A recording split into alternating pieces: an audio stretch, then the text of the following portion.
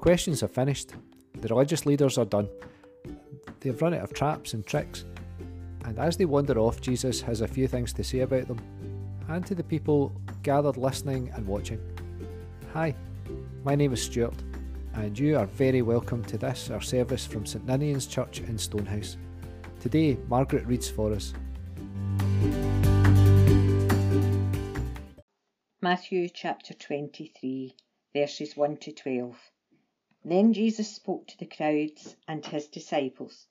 The teachers of the law and the Pharisees are the authorised interpreters of Moses' law. So you must obey and follow everything they tell you to do. Do not, however, imitate their actions, because they don't practice what they preach. They tie onto people's backs loads that are heavy and hard to carry, yet they aren't willing even to lift a finger to help them carry those loads. They do everything so that people will see them. Look at the straps with scripture verses on them, which they wear on their foreheads and arms, and notice how large they are. Notice also how long are the tassels in their cloaks. They love the best places at feasts and the reserved seats in the synagogues. They love to be greeted with respect in the marketplaces and to be called teacher. You must not be called teacher, because you are brothers of one another, and have only one teacher. You must also not call anyone here on earth Father, because you have only the one Father in heaven. Nor should you be called leader, because your one and only leader is the Messiah. The greatest one among you must be your servant. Whoever makes himself great will be humbled, and whoever humbles himself will be made great. Leadership is difficult. There are plans to be made. There are crises to respond to, often with incomplete information. And at the same time, all the normal daily stuff of any organisation or household or country needs to be looked after. The boxer Mike Tyson apparently once said, "Everyone has a plan until they get punched in the face." And it's true. Anyone involved in any kind of planning, any kind of work with people, or even something like renovating an old property will tell you that the initial plan doesn't often survive past the first few minutes. That's because you can never fully know what you're dealing with until you're in the middle of it. It seems at this moment that's particularly true. Things move very quickly. They seem to change overnight. We've known for months that a second wave of COVID was likely, but at the same time, it seems to have come as a surprise. People talk about being confused about the changing rules and levels, but at the same time, the information's all there. It's readily available. And then there are the moments where someone who should know better breaks the rules. Our response to these things are complex. We're outraged, but often at the same time, we've failed to fully comply too. We've popped into someone's house just for a minute, or we stand too close, or we pop into the shop without a mask. Just because someone doesn't follow their own advice doesn't mean the advice is bad. I'm sure all of us have had do as I say, not as I do moments. And that's where we find Jesus today. The questions have stopped. The leaders have run out of clever traps. And now, with the crowd still gathered and his disciples listening, Jesus points to these religious leaders as a visual aid for a lesson in leadership. Do as they say, not as they do. It must have been really tempting for Jesus to tell everyone just to ignore the leaders. They were pompous and lazy and corrupt and self-serving and full of their own importance. They made life unbearably hard for people with their rigid interpretation of the law, and they didn't keep the rules that they made.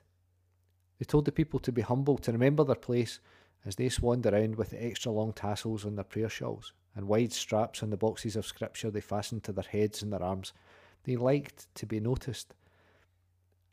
They liked for people to give them the best seats. And so it had been for generations. When you tell a group of people they're special and give them privileges that others don't have and authority without many checks and balances, then this is what happens. We see it time and time again. Leaders lay down the law, but then they don't follow it. And it happens with all political persuasions before you get all indignant about a leader that you don't like. And here's the thing. Jesus says, do as they say, not as they do. He points out their hypocrisy, but he tells the people to do as they say. The rules are good rules. You should keep the rules. The rules are the law of Moses and are helpful and just and good. Just because these leaders choose not to keep the rules doesn't mean they're bad rules. So we, like the people of Jesus' time, find that hard. Why should we keep the rules? Why should we do what they say if they don't follow the rules? And it's a good question. Pointing out their hypocrisy, Jesus holds the leaders to account. It takes strength and courage to do that. And the consequences of speaking truth to power can be really severe, and Jesus was about to find that out too. But before we go any further, we need to be clear that Jesus' warning, it wasn't only for the leaders. He has stuff to say to the disciples too. You are not to be called rabbi, for you have one teacher, and you are all students.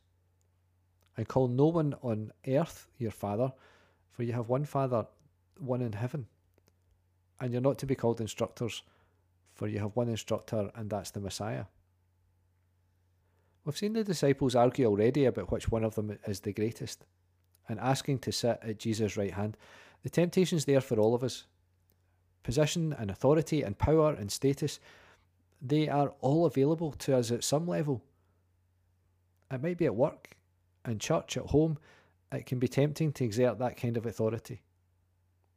Position can alter our view of ourselves and the world. We all like praise, but when you live in a way that any kind of criticism is removed, what follows can be very, very dangerous. Our ego becomes inflated.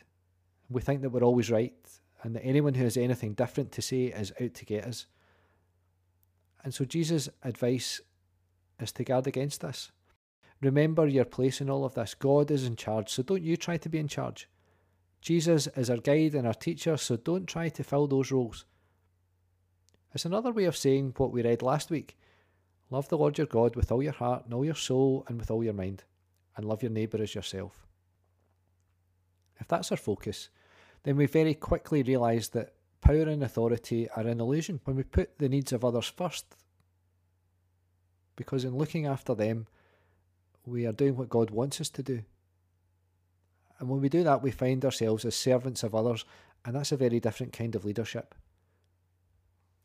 Jesus came to show us exactly what it looked like to live this way, because we find it really, really hard to see beyond the exercise of power and position as leadership. Jesus had power and authority. The difference is that he chose a different way to use it. That's the same choice that we are faced with each day. To answer the question, how will you lead? Most of us don't think of ourselves as leaders. We might be someone's boss, or have some kind of responsibility for family, or hold a position maybe in an organisation or a club. But even then, very few of us actually think of ourselves as people that other people look up to or even notice. But I've got news for you. You are the person that other people look to. All of us are. Even though we might not think we do, we watch other people, and other people watch us. They watch us and they gauge our response to things. They evaluate our decision making. They take permission from our actions to behave in a similar way. When Jesus tells his disciples not to be in charge or to seek out positions of importance, he's reminding them that the place that they can have the most influence for good in people's lives is standing right beside them, not looking down on them from above. I like the TV show New Amsterdam. It's about a public hospital in New York, and the boss, a man called Max, lives by the question, how can I help? It's leadership through service. The focus on that small question, how can I help? It shapes everything he does, and in turn it shapes everything that happens in the hospital. How can I help is about doing what you can to encourage and enable other people to be the best that they can be. How can I help places management where it's meant to be, as the thing that serves others, not the thing that prevents progress or makes innovation and change difficult. Imagine we all lived our lives based around that one simple question, how can I help? I wonder, how would it change our days? I wonder, how would it change how we work? I wonder, how would it change the relationship between managers and staff? I wonder, how would it change the relationships in families, between parents and children, or between partners? I wonder how it would change our Facebook posts and tweets. Actually, I don't wonder. I know. Asking how can I help and really meaning it would transform our communities, and it would transform us. I know that because that's where the church began, with the very people that Jesus is talking to, taking them seriously, trying their very best to do what he asks of them, and still asks of us, to serve each other, to look after each other and to allow ourselves to be looked after too. 2,000 years on, the world is still transformed when we take that message seriously. We've seen it during this year, during the spring, when people looked beyond themselves and reached out to their neighbours. We need some more of that now. We're in for a long, hard winter. So how can you help? How can you help each other? How can you help each other to keep safe and to keep spirits high? And seeking to live out the question, how can I help? We live what Jesus describes as the greatest commandment. Love God. And the second, which is like it, love one another as yourself. These are the rules the religious leaders told the people to keep, even though they weren't very good at living it out themselves. It was, and it is, good advice. So how can I help? How can you help? Will we choose to serve our neighbour? Will we choose to build people up rather than tear them down? Will we speak truth to power rather than joining in petty political backstabbing? And will you do all that you can? Be a blessing to others, knowing that in doing so, you too will be blessed.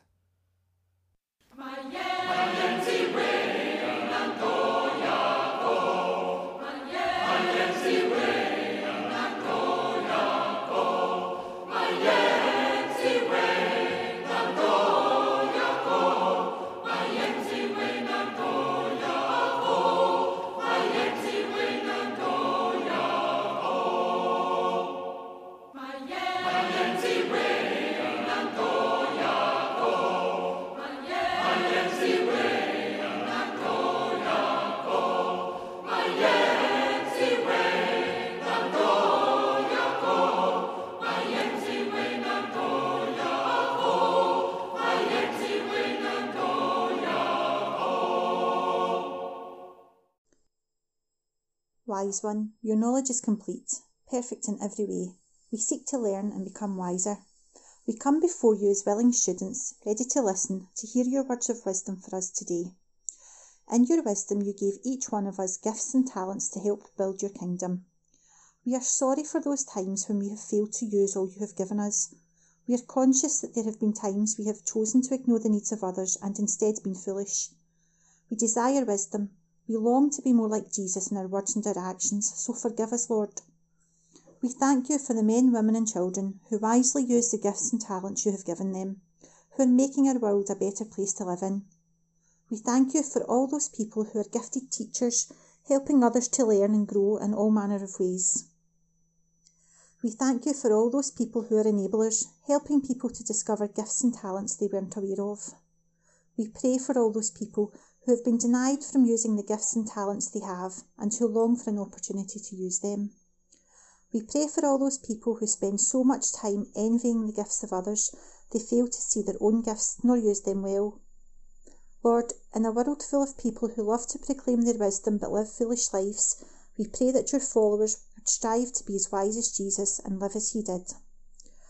We recommit ourselves to the work you have given us, using all that we have to bring the kingdom of God here and now. Help us as we pray.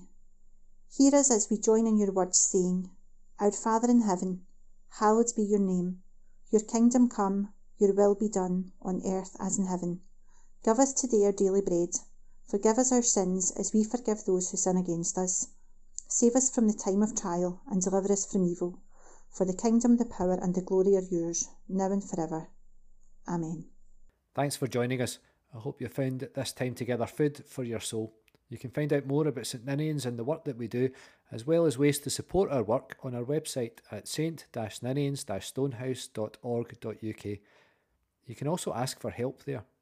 Just either click the Need Prayer button on the front page or go to the Contact Us page for details of how to get in touch. Following Jesus can be difficult. It's not easy to always get things right. Sometimes it's easier to look good than to be good. So know that as we bring our worship to a close, that you are good enough. For you are beloved of God, upheld by Jesus and accompanied by the Spirit.